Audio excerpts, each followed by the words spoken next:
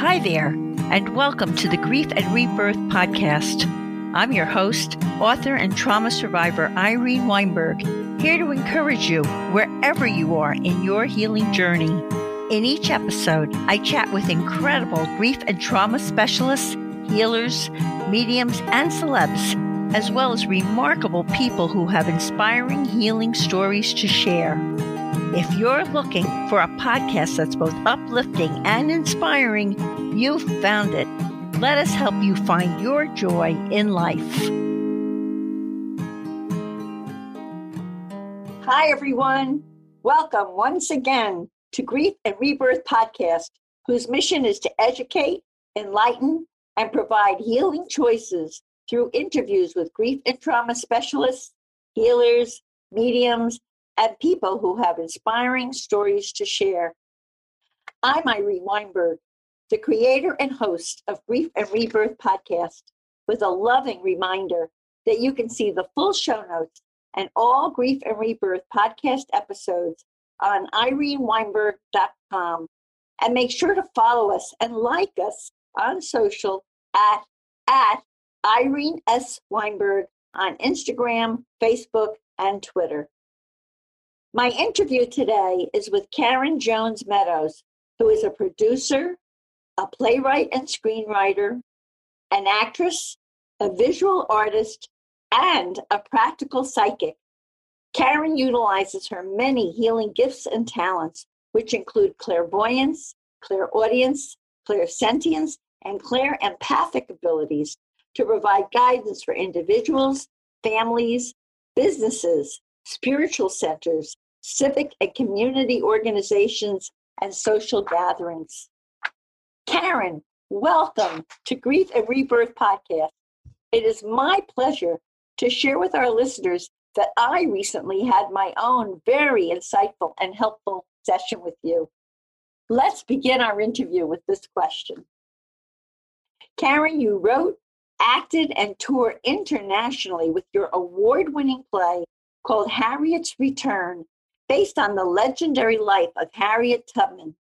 What inspired you to also become a practical psychic, and how do you, as a practical psychic, guide individuals, organizations, and businesses?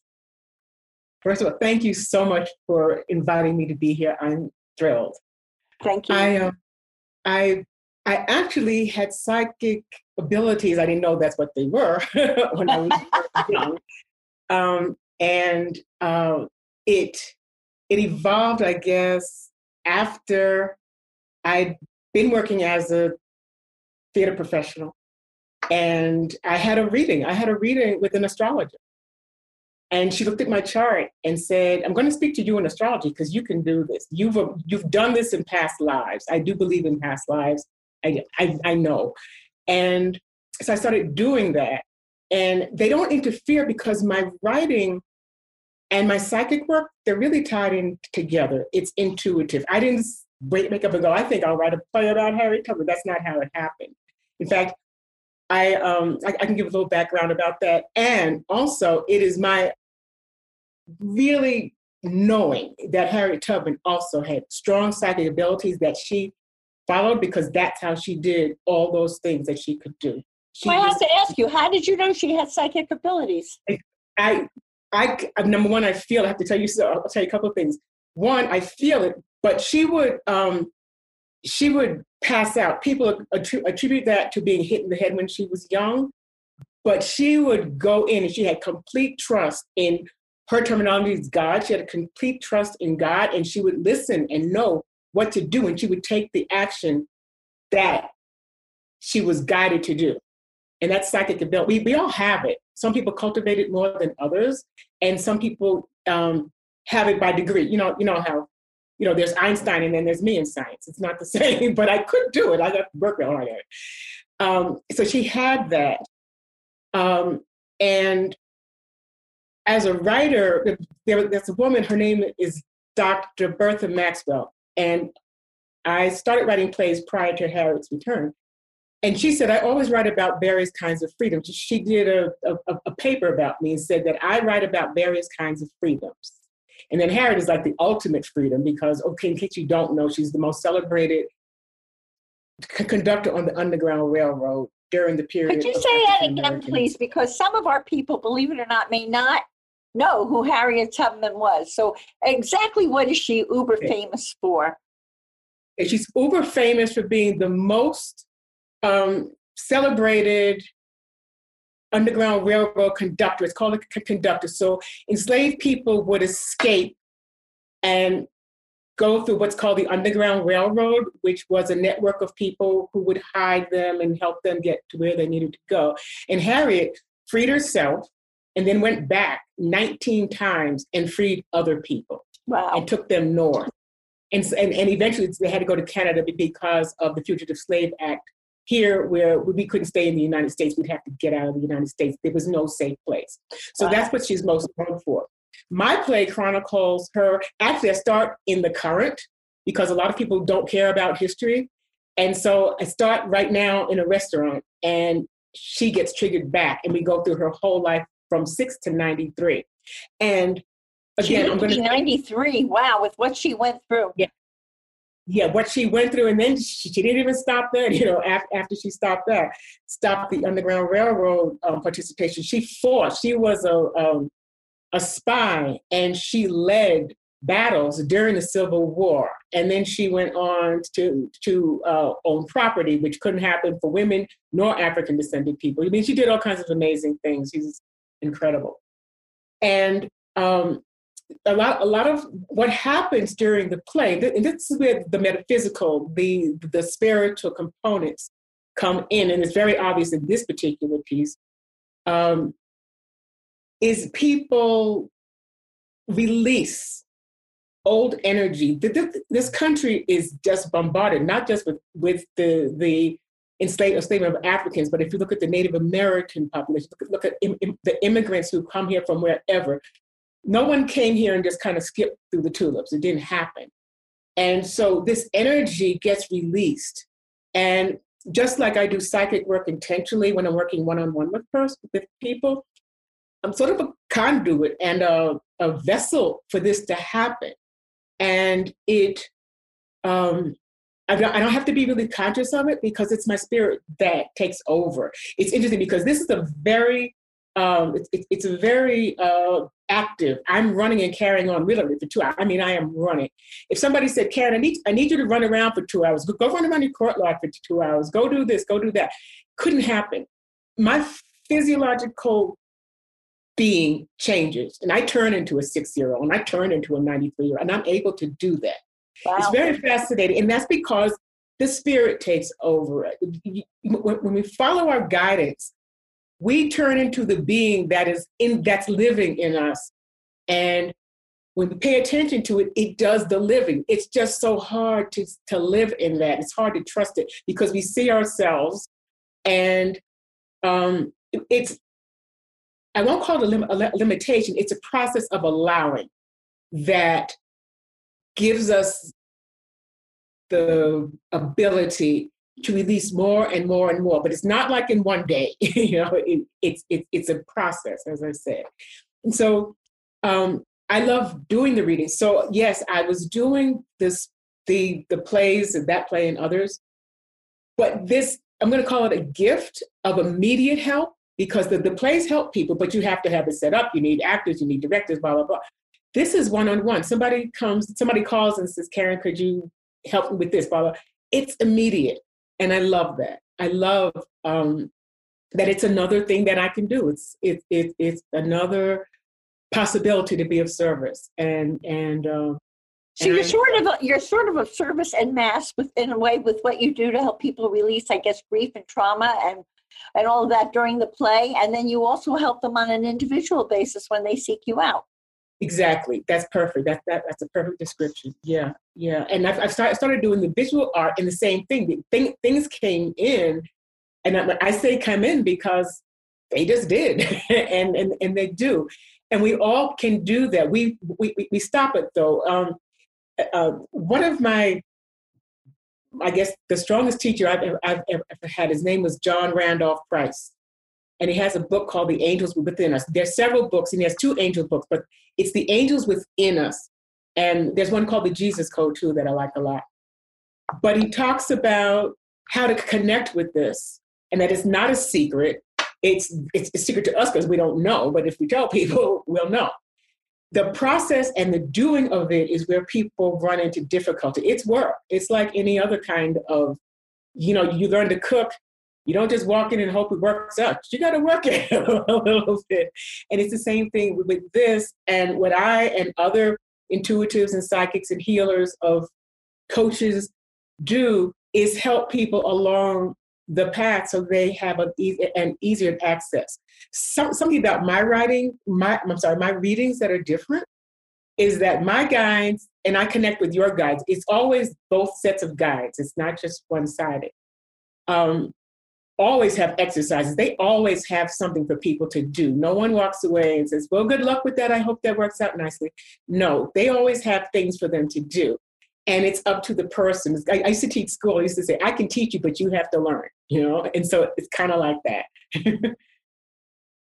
What was the first indication? Didn't you receive the first indication that you were psychic when you were very young in the Bronx? Yeah, I'm from the Bronx. Tell us about that. Okay, I'm from the Bronx, and my uncle, his name, we called him Uncle Rat. His name was Rat, but he hated it. Well, that we called him Uncle Rat is what he hated. But anyway. And he and my father and another uncle and cousins, we were going to North Carolina. That's where my father was from. I'd never been, really excited. We're going across the Chesapeake Bay Bridge. I was 14. And I said, Uncle Rat, the tire's going to go flat. And, he's like, I've been driving 35 years. I know a flat tire. It's like, okay. And then it went boom, boom, boom, right? And they look at it. Everybody turns and looks at me. I did not make it flat. I just knew it was coming. You just knew it was coming. Yeah. So I knew it was there, but I also knew keep your mouth shut. They don't like to know so much. How old were you at that time? I was 14 then. Prior to that, in Girl Scout camp, I went to Girl Scout camp, and I didn't want to go swimming. So, I'm African American. At that time, we all pressed our hair, and it was straight. And if you go swimming, it's not going to be. And afros were not in style, so I didn't want that experience. So I said, I don't want to go swimming. I don't want to go swimming. Made an excuse. And there was a counselor, and she stayed with me, and she said, I'm a witch, and I think you are too. And I said, really? She said, yeah, I'm a good witch. And she talked about Sybil Leek and the good witches in London and this, that, and the other. And she said, I'll initiate you. I'm like, cool. And so we went to the little tent, and I laid on my cot, and she did. I don't even know what she said or what she did. I don't remember her name, but I can see her. I still can see her. And so I did that. And so after that, when I'd pray to God and I'd pray to Sybil Leek, because I go, I don't know who covers what, and I want to make sure you get this. I have to say that I didn't get it either way. But that's all right. It kind of reminds me of isn't it in The Wizard of Oz? They have the good witch and the bad witch. Yeah, the good witch and the bad witch. Yeah, and I was perfectly, I never was, now from 7 years old, I'll say this. I knew that there is something missing if there's all this natural order. The moon's going to come up, the sun's going to happen, there are seasons, and people just haphazardly do stuff, and then they die, and good luck, and you hope you don't burn. It didn't make any sense. So it didn't take much for me to easily, once I heard that there's something called karma and spirit and that you have got it was instant for me to go, okay, that makes sense. And that's why some people are afraid of some things and not others. And you have a tendency to want to do something. We're all different for a reason, because our souls are at different places and we have different interests. Yeah. So. Yeah, I've learned that too, boy. Karen, you are deeply aware that a person's spiritual essence disappears when that person dies. And I want to share with our listening audience that I personally experienced this phenomenon when my husband died next to me in a tragic car accident. Could you please describe a person's spiritual essence as you see it? And is that essence what is also known as a person's aura? For me, they're two different things. So the essence is what animates us. I can't make my heart beat. I don't know what the liver's doing, how it's pulsing. I don't know any of that. You know how some thoughts can come in and you don't want them, but they're there. And The spiritual essence is the all-knowing, the wholeness. It's what we all are connected by the same thing. I love the way this was explained to me one time. If you take a canvas, if you have a blank canvas, it's completely white, and then you put the circles, the canvas is the common denominator. The circles are the individual areas within it. And that's what we are. We're all one part of this whole energy force field, universe, whatever you want to call it. And then as individuals, we have these little worlds that are microcosms of the big picture, but we have this unique experiences as these individuals within this wholeness. So our spirit is connected to the wholeness and always knows what's going on. So that's why, when you check in, you can find out ahead of time, this is going to happen, or the synchronicities that go on, because they know how to set things up. I've had so many times when I'm strong-willed, so like, I'm doing this, it's what I want to do, by God. It's like, knock yourself out. It's not going to happen, but because it's not in my best interest, and because I've chosen, and this is important too, people who are on what I would call the spiritual path, where there's at least an inquiry, if not a full examination to the best of their ability, and we keep searching and searching and searching. Once you get on that, you can't get off. It's like being on a Ferris wheel that never ends, and you get to make different stops and you get to grow, but it depends upon you.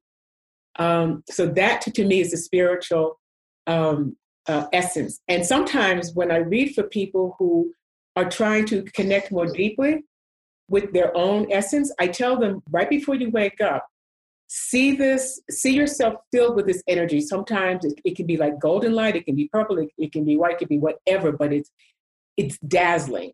And kind of breathe that up so that it fills you, and then push it forward out past your physical being. So it's taking over from the inside out, and practice that. And then that helps you to connect with this energy, this force field, this reality, all knowing, best interest at heart. It doesn't mean that everything's going to go perfectly every day, because we have lessons to give, and I'll get to that in a second.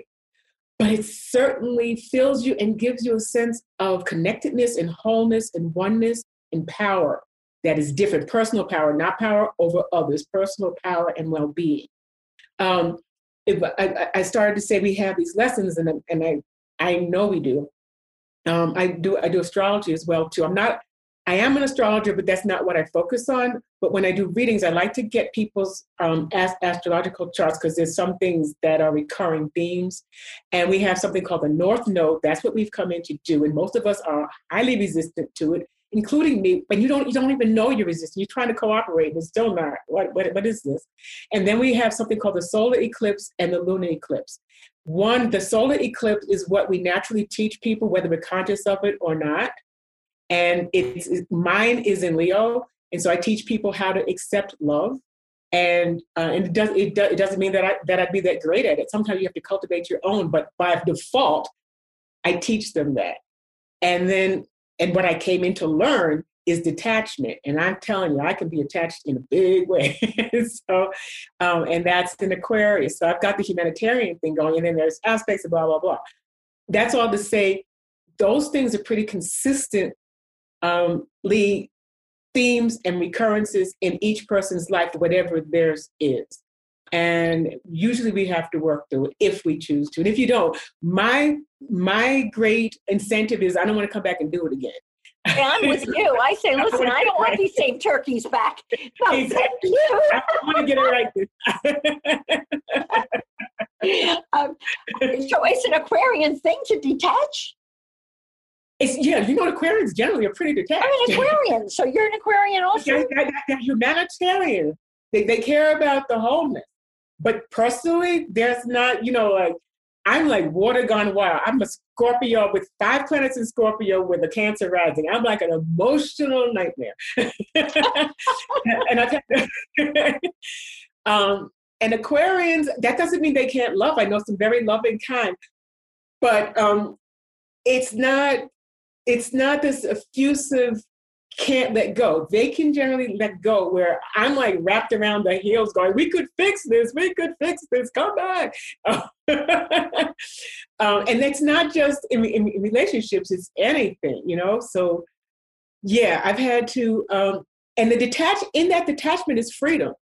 If I said I'm a playwright, by God, I'm a playwright, I will not write screenplays, I will not act, I will not do psychic work, that's attachment. It's like, make some space for more, make some space for more. It is an energy that it actually helps you to participate more fully in the joys of life, in the freedoms of life, if you let go of what you already have. But now you just taught me something that I had no idea. Thank you, Karen, because I'm an Aquarian, and I happen to be pretty good at detaching with love. And now you put the pieces together for me. Thank you. Thank you so much. So Karen, we're going to take a quick break to allow a minute for our sponsors who keep this podcast free for our listeners. We'll be right back. We're back. Thanks for tuning in to my insights-filled interview with Karen Jones Meadows. Let's continue on with this question. And I must say, everyone, this is really a fun interview. I'm learning so much myself. It's great. Karen, during readings, you're able to connect with elementals, angels, divas, conscious ancestors, and entities of the light who help interpret what a spirit wants your client to know and do, thereby helping your client connect with his or her own inner guidance. Please define each of these and explain, because I am sure many people are listening to this and say, what in the world is an elemental? Just for starters. So the elemental arena, use that, so some people think they're mystical. So like the unicorns and the elves and gnomes, and also rocks, mineral, the mineral family. And one reason when I start reading, I call in different entities of the light, as I call it. And I added conscious ancestors, because every ancestor does not have a clue. Just because they're an ancestor doesn't mean they know anything. So I make sure that they're conscious. That's a good way to put it, because they take their personalities across to the other side and their level of growth, right? So yeah, exactly. Some of them go in, they still have a lot of healing to do over there. I mean, they're not ready exactly. to. It's not enlightenment. And then there are ascended masters, and then we have our own guides. We have our oh gosh, I can't think of the word at this second. And our guardian angels, if you believe that. Now, I use all the different terminologies in part because not everybody believes in everything, and I want to cover it. I've had some interesting experiences. I'll go really quickly, but this ties into what you do. When my mother was transitioning, and she went from plateau to I'm out of here. I mean, really, it was so fast. And when I recognized it was a Wednesday night, and I recognized, okay, she's not bouncing back from this. And I called someone who reads for me sometimes, and it's pretty great. But his specialty is transitioning. And I said, I just want to know how to help her. Now that I've gotten over the grief of the moment, what I want to do is help her. And so he said, you're going to see a blue light and an orange light. This is going to, so he went through all these things. I won't go through all of it. And so all of us, when I went in later on, blah, blah, blah, I think it was that day, it was like Friday, there was this, I'll call it an angel. He said, I'm Gabriel is what he said. And he was up on, I have these Vegas. He was up there and he was blue and just nothing like what an angel looks like. And I said, did he have wings? Did he have wings and that whole thing? I have wings. No wings. No wings. More like scaly, kind of, for lack of a better word, reptilian looking, but not scary reptilian looking. And how did you know he was an angel? I knew because, well, he told me for one thing, and then I always ask, and that's something that's important. When you're talking to a psychic or any sort of, if you can't ask questions, you have the wrong person. You need to be able to ask anything.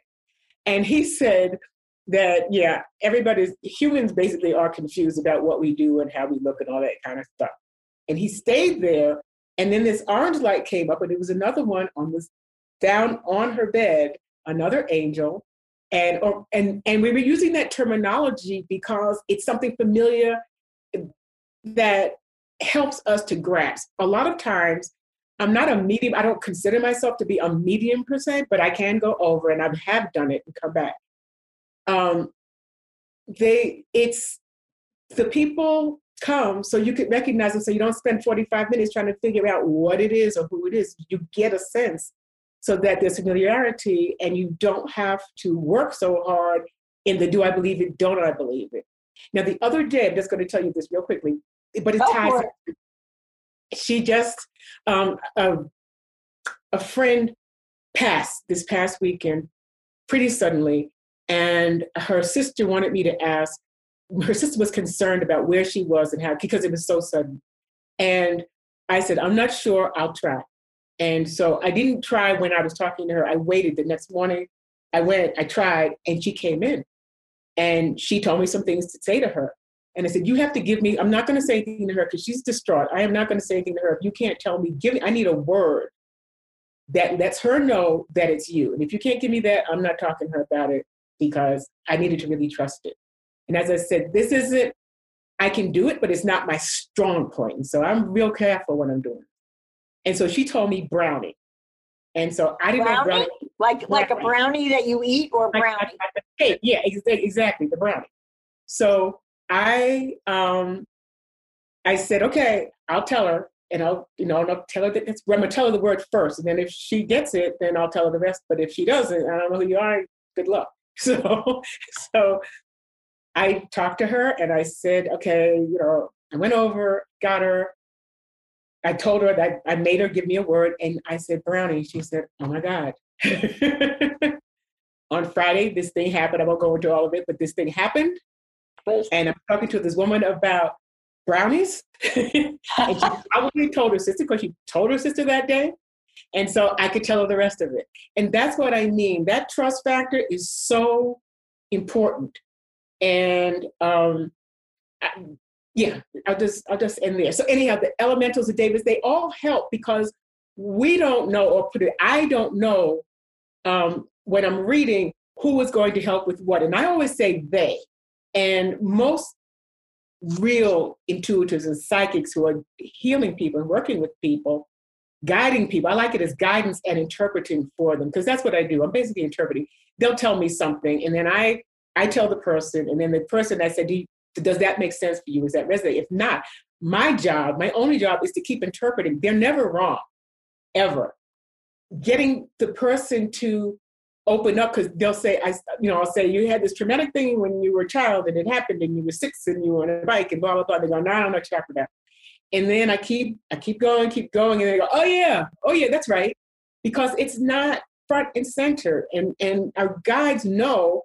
And sometimes it's to pull it up because it's not great, and sometimes it's to pull it up because it is great. So whatever. Well, our guides know everything that's going on with us. They help us plan our lives and all of that too. Yeah, and that essence you were talking about is our life. And when they tap into the essence, and you're tapping into the essence, then ta-da! Staying there is the hard part. Right. So I understand that the entities of the light would be masters, guides, guardian angels. Yeah. And conscious ancestors would be our ancestors who are more evolved and can give us information and are aware of our path. Right. But could you just briefly, so what is a diva and what is an elemental? Okay, so the elementals are the elemental, and I've heard and read different things, that they're real. Like unicorns were real, but people were freaking out about it, so they back up so you don't see them anymore. So wait a minute, unicorns are real. We have to, that's something everyone's just learning now on Grief and Rebirth podcast. And it really exists on the other side. Gnomes and elves, and we interact with these energies all the time. We interact with beings, people that are on the planet. So I'm going to give you, I'm going to give you this one. Okay. So I'm doing Harriet. And I love doing it. It's a lot of work. I mean, it's 2 hours. It's solid. And it's a call to action at the end too. So people are cheering for themselves and others when they come out. And that's part of the psychic healing, the spiritual healing, I should say, the spiritual healing that happens. And they're up and cheering. And I always love, at the end of the play, I'm happy because they're up and cheering and I'm bowing and it's all cool. I love that part. I'm doing the show.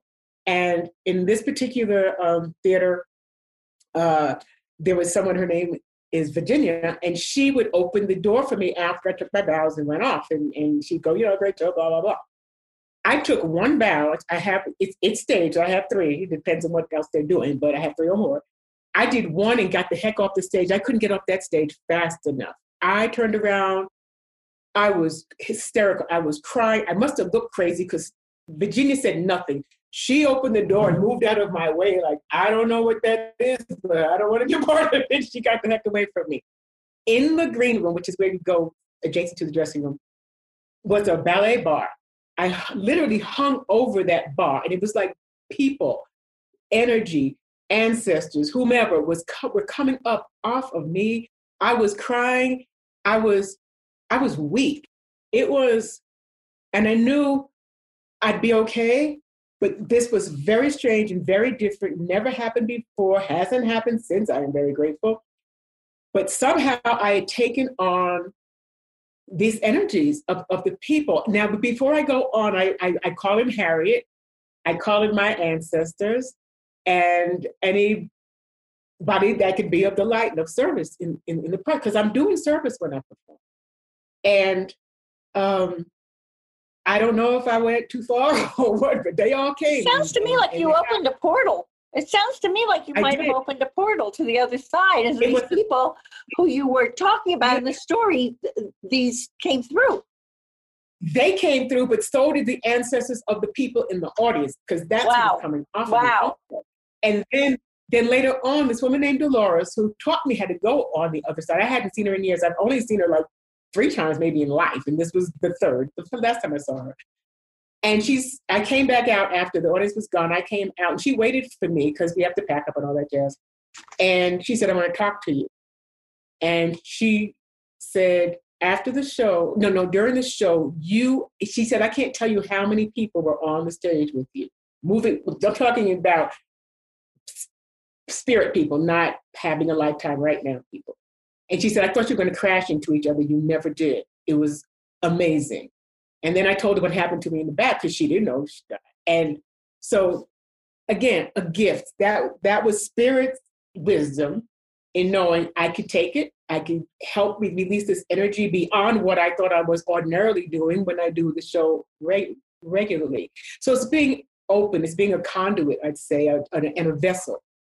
Not for anything. I only do light work. I'm real clear. I do not go in any direction that I think is harmful to me or others. Never. and I'm protected from that. I would imagine that that's a very good thing for people to know, because if they're contemplating having a session with you, you're not going to let in anything that's funky or scary or negative for them. You're only going to bring them positive information that can help them. Exactly. Yeah. And it takes away a lot of fear, I think. Yeah. What are your 3 guided altars that alter, and how do they help people? Okay. So altars that alter came about because I was having a major freak out moment. I was having a very bad day and I was angry, and I'm going, all right, really, Spirit, I've done this. I've been doing this since I was 23 years old. I've been, on the path, not necessarily reading. But, and this is happening, and I'm sure it had to do with some kind of financial setback, because that's usually what would make me lose my mind, and it was gone. And so I heard, we want you to build an altar. I'm like, an altar? Really? I don't need an altar. What I need, and I'm telling them what I need. And they're like, I need a deposit. I don't need an altar. Yeah, exactly. I think maybe like a contract got canceled or was stuck or something like that. That's what I'm beginning to remember a little bit. But it doesn't matter. They said make an altar. And so I made an altar, and I said, all right. And I made one. And they told me how to do it. So the first, I like it tiered. I do it. I have mine is I have several, but I have one on a bookcase, the major one, the main one. And the first level is, who are you, no matter what else is going on? If the rest of the planet falls off, if your family goes away, who are you? What do you care about? And that's all you put on that top tier. So if you're a teacher, you hate teaching, you wouldn't put students up there. You would put, let's say you're 65 and you want to be a ballerina, you put a ballerina figurine on there and say, by God, I want to be a ballerina. And The only thing you have to do is have a picture, a current picture of yourself. It can't be when you thought you were adorable at 8. It needs to be right now. So whether you think you're fabulous or not fabulous, you don't, because the purpose of it is the only person that can make these things happen on this altar that I'll go through is you. So that's why that picture is there. And so you might have, like, I had yoga cards on there. I hate yoga. And I had yoga cards on there because I knew it was good for me. But I never did yoga, and it didn't belong there. It was what's good for you. I should have said some sort of exercise that I like should have been up there. You know? But that's okay. You learn. Sometimes I have picture of my son because it's a priority at that time. You're putting your priorities. Sometimes I'll have I have a figure. I have a husband. Well, I call him husband wife, but I have a couple, a stone couple, as it's a sculpture, and I love it. Sometimes that's up there because that's the priority. Sometimes it's things about writing are there. Sometimes it's cotton candy because I want to eat junk and play. I want to go out and play. So your top level is just you. The second tier is you in your current world. So that's where you work. That's your family. That's whatever is important to you right now. And so it's more like your present moment. It's your present moment, but again, only what you want. You don't put, so if your family's there and you really hate your Uncle Ted, you don't put Uncle Ted there. You know, you put things that feed your soul, that feed your intention, that feed your present moment, as you said, fulfilling desires. That's all that goes there. The bottom tier, and you can do these side by side, so there's a third and next to each other. I have a long windowsill, and I've got one there too with a third, a third, a third going across. The bottom tier is how the world impacts you and how you impact the world. And so on mine, I love travel. And so I have actually a basket. It's I have a part of a basket actually. It's from the South Carolina, from the Gullah Island, because they make these special baskets and they're beautiful. But baskets are everywhere in the world. They're every place. And so I put that there to say every place I go, I want to look at the baskets there, how they're made, what they use them for, the beauty of them, or the functionality of them, whatever. I have a charm that I got in Kenya, and it's a spiritual charm, and that spirituality is everywhere. And so the other people's spirituality impacts me. I love learning different cultures and all of that. I have, as I said, I actually have a pair of Halloween glasses because I love Halloween, and I love Day of the Dead, and I love parties. I love fun. And so it's to remind me, I like world fun, and seeing the world is fun. So you build this altar with these, again, just you, no matter what anybody else says or thinks. The second tier is you in your world and how you want to function. This is always how you want to function. And the bottom one is how the world impacts you and how you want to impact the world. So my scripts are down there sometimes. I'll put a script down there. And if you must suffer, which most of us kind of need a moment, then you get a bag or a box. I have a little box, and you can write things like, if you like, I want to stop being jealous. I want to lose weight. Things that are changing, but not necessarily supportive of who you are right now, and they give you a pang, I'll put it that way. They cause you some sort of angst. You put that in the box. You don't put that out. And once a week, if you must torment yourself. It's sort of like the vision board, but it's a private vision board, and it's going in that box. Yeah. But it's interactive too. So you once a week, you take out one of these, you can sit with it. When you get it healed, you can just burn it, get rid of it, tear it away. Right. Whatever, but you don't focus on what you don't want, you focus on what you do want, and it's interactive. That's the big thing. It's not an altar where you walk by, you genuflect. You always are changing, and you add, you subtract, whatever. Anyhow, they knew what they were talking about, and the altars that altar are great. And I've done them for individuals. Some people, I have one woman did hers in her bathroom. I have somebody has in the fireplace. There are people who will get some shells and just do them there. It doesn't have to be obvious. You don't have to explain it to anyone. Some are neat and tidy and some are chaotic and crazy, because if that's who you are, that's what you should do. But it does help you to focus. It's one of those, it's a tool for focusing and for reminding.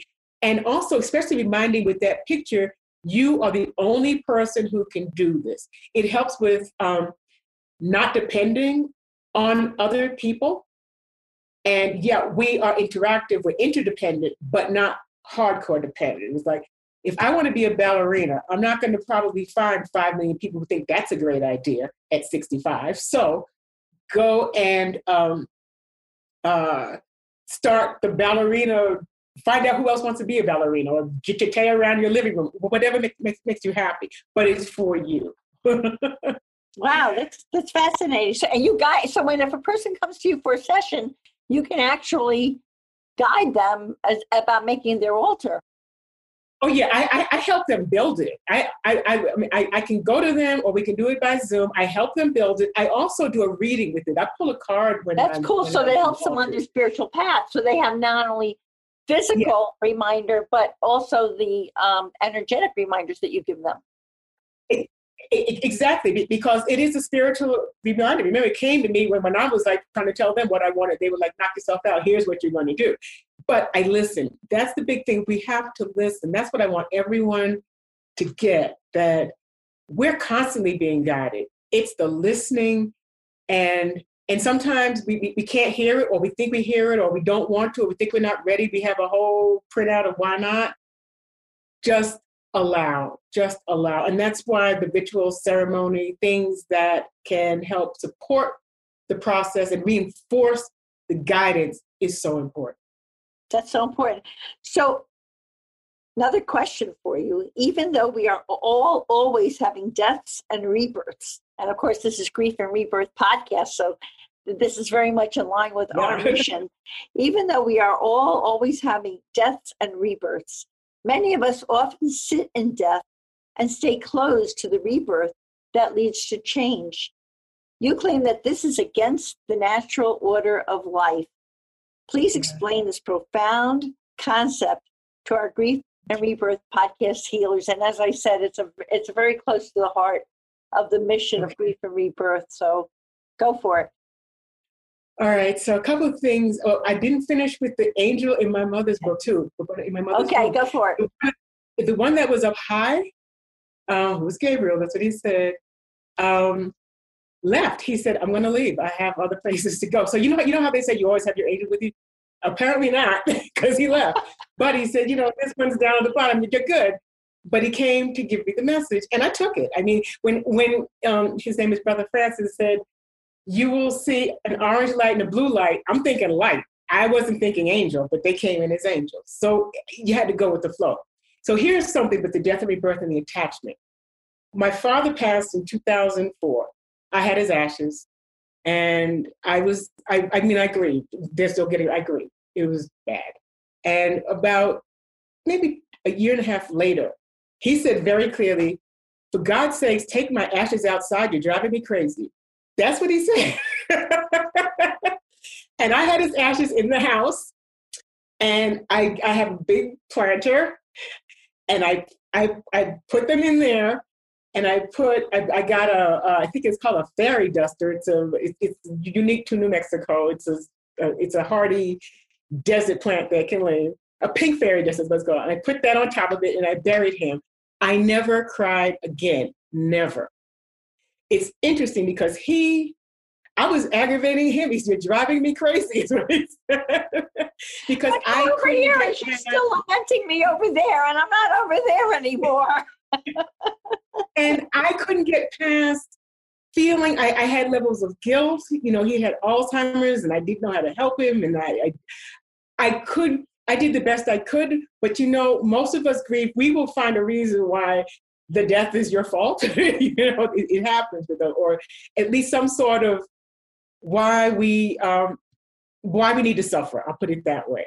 And honestly, once I took his ashes outside, I never cried again. And it was so clear. It was so funny. But death and rebirth, so we have lots of deaths and rebirths. We have we have breakups, we have job changes. I told you the altar came out of what I think is now a contract gone bad. And I was very upset about it. But I was attached to that contract's gone bad. I didn't say, you live in a world with how many billion people? How many more contracts are there? I didn't just skip to the next contract. I suffered through that process. And rebirth from a spiritual standpoint, it's like, don't do that, do this. Next. And that's not to say you ignore your emotional and your mental. In fact, the other day, this is so funny. When I was growing up, we had a workbook called Think and Do Books. That was the name of the book. They were workbooks, and we have to read a paragraph or something and then answer these questions and whatnot. And it popped into my head. This is elementary school. It popped into my head. It said, think and do, Karen, not think and think and think and think and think. It said, think and do. Would you do it? So it's like that, the moving on. And that's not to say there isn't grief there, but the stoppage, I do this workshop and now I'm going to add to it, expand it, called Drama as a Healing Art. And I know that the dramas in our life are supposed to inform us, not stop us. They usually stop us, and they can stop you for a minute, but they shouldn't stop you in your tracks so you can't get back up. And we all are made of different things. Some people bounce back more easily than others, and that has to do with the composition and blah, blah, blah. So I got to stop you right here, because so many people we know are so immersed in the dramas in their lives. Mm-hmm. Everything is such a big deal, and they stay stuck. There's no one listening that doesn't know someone who kind of even enjoys the drama in their lives. And these people are missing the message or missing the idea that they're supposed to learn from that drama and grow from it. Absolutely.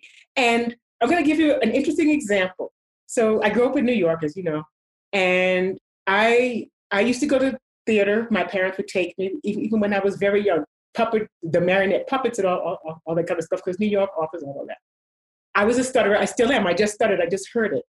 And I was in fourth grade. Mrs. Dicker wasn't her name. Mildred Dicker was like the most amazing teacher. I loved her. Anyhow, I stuttered. I didn't like stutter a little bit. I seriously stuttered. It was a nightmare. You stuttered? So it was horrible. Really? I mean, we'd have to. And now you're an actress and everything. That's amazing. And the amazing, I'm about to tell you how amazing happened. So, we have to read in rows and you get a paragraph, and it was my turn. The kids were like, oh my God, let's kill us all now. I don't want to hear this. She said, we all had to do plays. I went to a school where every class did a play. She said, you're going to be the announcer. You're going to be the first person they see. And I'm like, no, not going to happen. I asked my father. My father wrote a letter, begging basically. And she said, I don't care who writes a letter. You're doing it.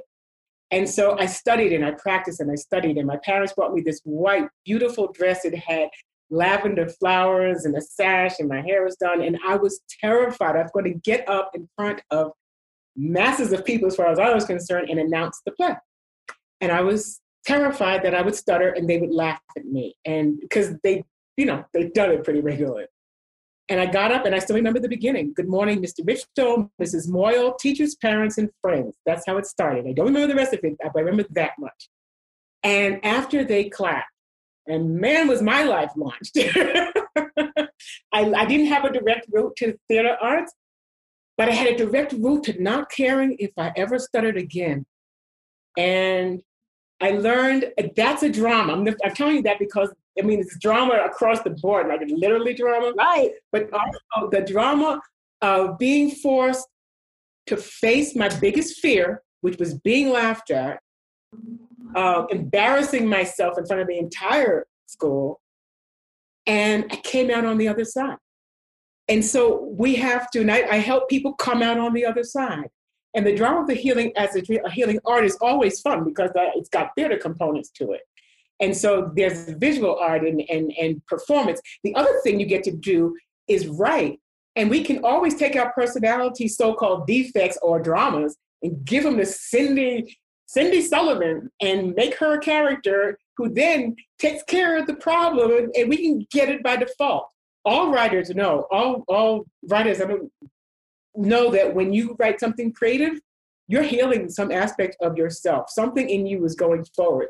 My first play in New York, my uncle came up to me after and said, "It's not nice to write about your aunt." And I had no idea that there were aspects of my aunt in the lead character. I would have never, I didn't see it. But I see it now as soon as he said that. And he loved it because, and it wasn't obvious. It was obvious to him, but it wasn't obvious. It was obvious to him because he knew. He knew. Yeah. He knew her. But it wasn't obvious. And she was not in my mind. The subconscious in us and the unconscious can give us lots of healing effects if we allow it. We have to allow it. Allowing is the big word. Wow. Yeah. So you've got a workshop called Drama as a Healing Art. Do you have other workshops like that, that with other titles? And you also have various levels of healing, and you're going to be releasing a book soon. So you want to give us a little bit of information about all these great things? Okay. All right. So I have. And where are your workshops held? Are they online, or do people? I'm actually developing one online right now and intend to launch it in May. So yes, I will have that. So the workshops that I do are Marry Yourself First, which I love, and that came out of drama. I was engaged. I love that, called Marry Yourself First. That's fantastic. It doesn't mean only, it doesn't mean kick your husband to the curb or your wife to the curb, but it means marry yourself first. And in that process, you learn a lot about yourself, because most of what we want from somebody else, we really need to have ourselves and own ourselves. And if it's not there, fix it yourself. And you can do it simultaneously while in relationship. But again, that was born out of drama. I had major drama around that one. And I have a nice wedding ring. I literally married myself, did ceremony, and I help people. Oh my gosh. Yeah, it was great. And it had all the spontaneous things attached to it. It was cool. Then I do something called a treasure hunt. Wait, I want to know, in the workshops, do some of the people who want to marry themselves, can they do that with all of you and have a ceremony? Totally. Absolutely. And you can do a ceremony when you're by yourself, or you can do a ceremony where you invite people to the wedding. I mean, I actually went to, this is really interesting. I had this ring, I had this design, and I had a rehearsal dinner. I went to dinner the night before, and I sat across. It was so weird. Well, no, so divine, not weird. I was at this bar, not a liquor bar, a dinner bar. And a couple came and sat next to me who could not have been more in love with each other. It wasn't possible. And I'm sitting there absorbing this while I'm getting ready to marry myself with a heterosexual couple across. And I'm going, cool. And I heard, and I went to I was supposed to get a massage after. And no, I got the massage first. During the massage, they said, we want you to get a second wedding band. I'm like, no, I don't think so. And they're like, yeah, you do. So I went, after I had the dinner, I wasn't going to do it because I was like, I really don't need a second. I went into this little jewelry store called Ooh Ah and got a simple gold wedding band. And I wear that on the other hand sometimes. And this ring it's got some diamonds and gold and an imperial topaz and stuff. The other one is, if I lost it swimming, I wouldn't kill myself. This one I would, So they knew what they were talking about, and I did it. And then so I had a ring for each hand, or I could take this one off or whatever. So yeah, and then the ceremony was, I thought I had a ceremony, including jumping the broom, which is an African-American thing to do, except I didn't have a broom. I realized after I jumped the mop. I had a brand new mop and I jumped the mop. I decorated. I had a wedding bed. I mean, I did everything. I had flowers. I have pictures. I'll share them. I would imagine that this ceremony of marrying yourself is also about learning self-love. Oh, absolutely. And also, I read, there's a book, I can't think of the name of it right this second, but it's a book, and it talked about when wedding bands were first in the world, it was for marrying yourself. Your spirit married your personality, who you are. So that's what the wedding band was for initially. It grew it's actually accepting yourself also. Accepting yourself as you are. And so I take myself on dates. It's like, I want to marry somebody who wants to take me out. How about you take you out? You know how to do that. Right. Being kind to yourself, saying nice things to yourself. Here's a real quick thing that people can do if they're not nice to themselves. I learned this from Science of Mind. you get a rubber band, and sometimes they say a bracelet if you don't want to hurt yourself. And every time you say something not kind, like, I can't believe you did that, or you're so stupid, or blah, blah, blah, you pop it. You just give a little pop. You don't have to, but you pop that enough, you will remember to be kind to yourself. It's just a little tiny exercise that works. And celebrating the small things. So another workshop I do is a treasure hunt, and people are welcome to do this. I love doing it with people and in groups. Families are really, really cool to work with. So it's a treasure hunt. I have a list, and I can send it to you, or you can see it on my website.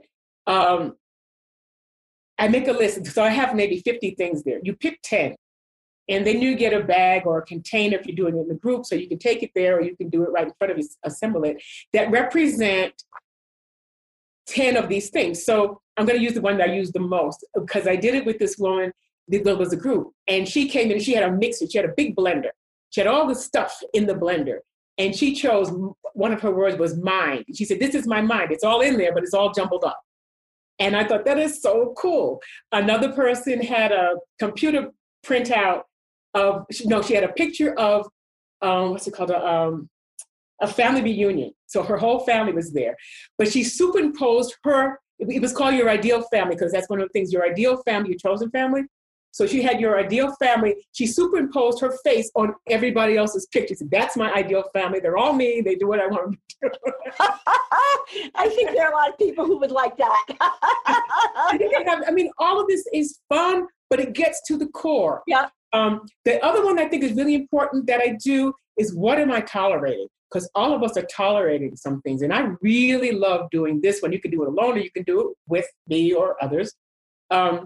And it's got levels. So I'll just start with what I can remember off the top of my head. What am I tolerating? People, places, and things. So if you're tolerating your closet being packed with all kinds of junk that, and you're embarrassed, you're tolerating it if you have an emotional reaction to it. Some people don't care if junk is stuff in their closet. It's fine. Then you're not tolerating that. It's really, what are you tolerating? People, places, and things. And you're tolerating a job that you hate.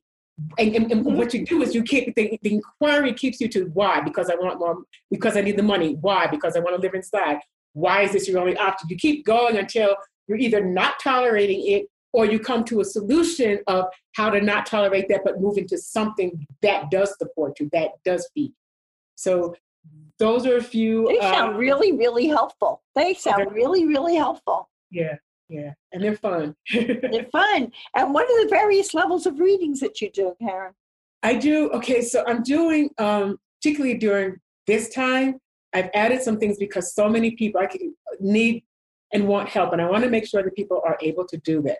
So I have the first tier is a reading that I do where you ask one question. I've called it, what's your biggest drama? It's the one drama. And I do those first.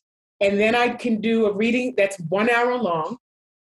And then I can do a reading. I don't know if you want prices or you don't want prices, so it's up to you. No, I think you can go on your site. Okay. And then the last one is an hour and a half. Well, it's roughly an hour and a half, but we go longer, fine. And that's another price. So those are the tiers for the readings. And then I have an annual where usually that's somebody who's been reading. I have people who've been reading for 15 years. And so they may pay an annual amount, which is much less than if they had to pay all the time. I have something that I call the anchoring, where I'm helping you to anchor your spiritual consciousness. So basically, you won't need me. You might want to come in sometimes, but you can hear more. I help people to get to that connection and stay there. And that's very cool. Yeah. So those are some of what I do. Yeah. Okay, so now the other thing I'm thinking about is you do a workshop called Drama as a Healing Art. Now you've made it into a book. Yes. You're coming out with the book. I'm going to come out with the book. I started it a while ago. It's interesting because I'm an extroverted introvert for sure. I love this. Now, thinking about it, of course, I did all the prep, but I said, it's a reading. See it like a reading, you're good. I know I can do a reading. I know I can perform on stage. And so I did this. There are basically 70 or more exercises. Some have multiple activities attached to them.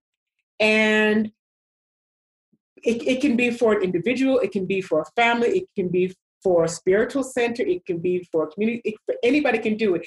Also, I teach how to produce, if you want, a play out of it, or some sort of a dinner theater activity.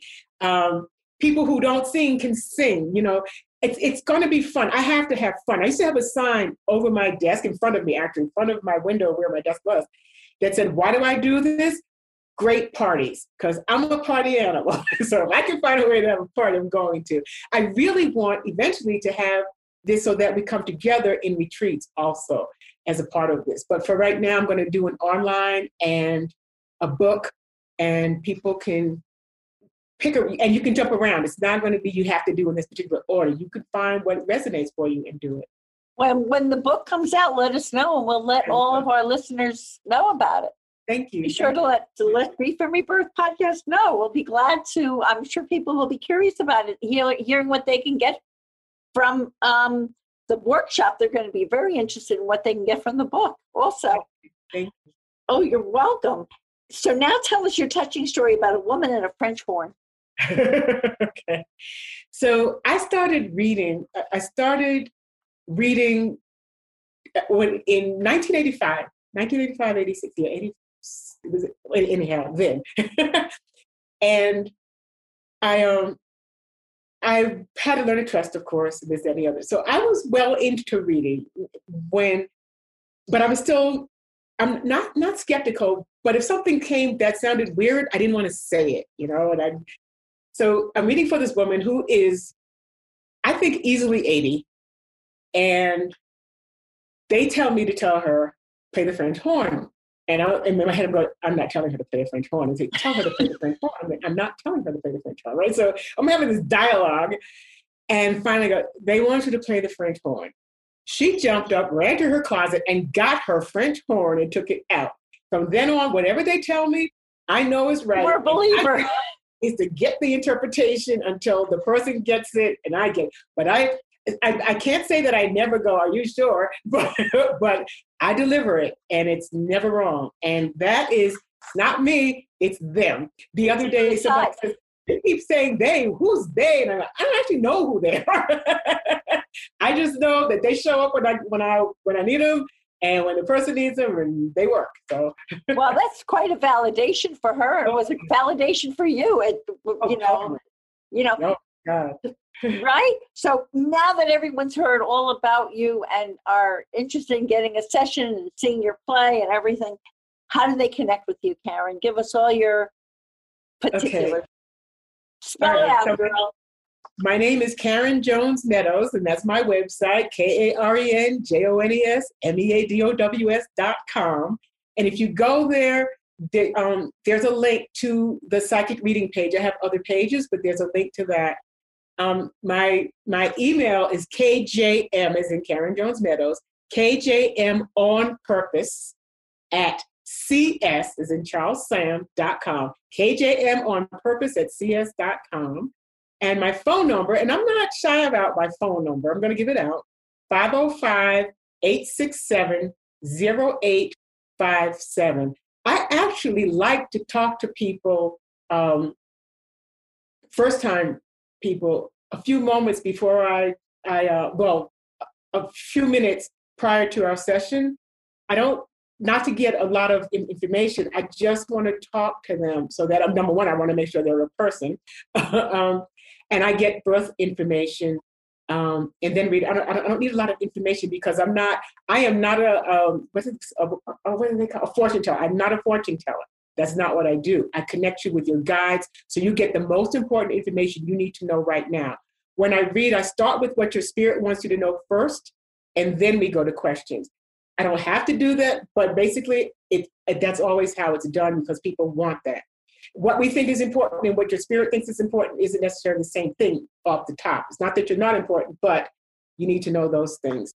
I also record it and send it to you so that you have it. It's hard to hear and retain while in process. And sometimes I'll say, I'll get back to that, and I won't because I kind of lift up out of my body when I read. I'm not fully grounded. And so I have you take notes so you can say, remember when I said to get back to it? I don't know what that is to do it. So we do that. I'm trying to think if there's anything. And you can always ask questions. It's not a one-sided conversation. We can talk. Which is great, because I found that too. I was able to ask you questions in the middle of the session if something popped up and I wanted to know, and yeah, you were wonderful about that. You send a CD or a download? I sent a download. I do a Dropbox. And then you're the only one who has that link to that particular reading, and you can download it and listen to it forever. 1,000,000 times. Yeah. So now another big question is, Karen, what is your tip for finding joy in life? From all your experiences and all your gifts and all of your abilities, what really does it for Karen in the world of joy? Feeling loved and sharing love. And I mean it in a euphoric kind of way. I mean it's a flourishing. It's a sense of growth and beauty and harmony. And I'm from the Bronx, so I was not a nature girl until I moved out here, and I live in the middle of nature. But whatever that is, so flourishing for you is not nature, then that's not joy. But I love the beach. I love romance. I'm an incurable romantic. I try to get cured. I've tried a lot of times, but I'm not. I'm never going to be. Because I love it. I love you. Well, it's part of love, It is. And, when you feel loved, you feel secure, and you can do things you didn't think you could do because there's extra energy. And that's how I know the universe is made of love. And we want that. People seek that, not always in the best way because we don't have the know-how necessarily. But in the bottom line, people just want to express and feel love. And I think that's the joy. That's joy. That is joy. Karen, thank you so much from my heart for this really enlightening interview. I'm sure many of our Grief and Rebirth podcast listeners are now looking forward to seeing you and your play, Harriet's Return, when it comes to their town, including me, reading your upcoming book, Drama as a Healing Art, and having a reading filled with wise guidance. And here's a reminder, everyone, that you can see the full show notes and all Grief and Rebirth podcast episodes on ireneweinberg.com. And make sure to follow us and like us on social at Irene S. Weinberg on Instagram, Facebook, and Twitter. Thanks again for joining us. And as I like to say, to be continued, many blessings, and bye for now.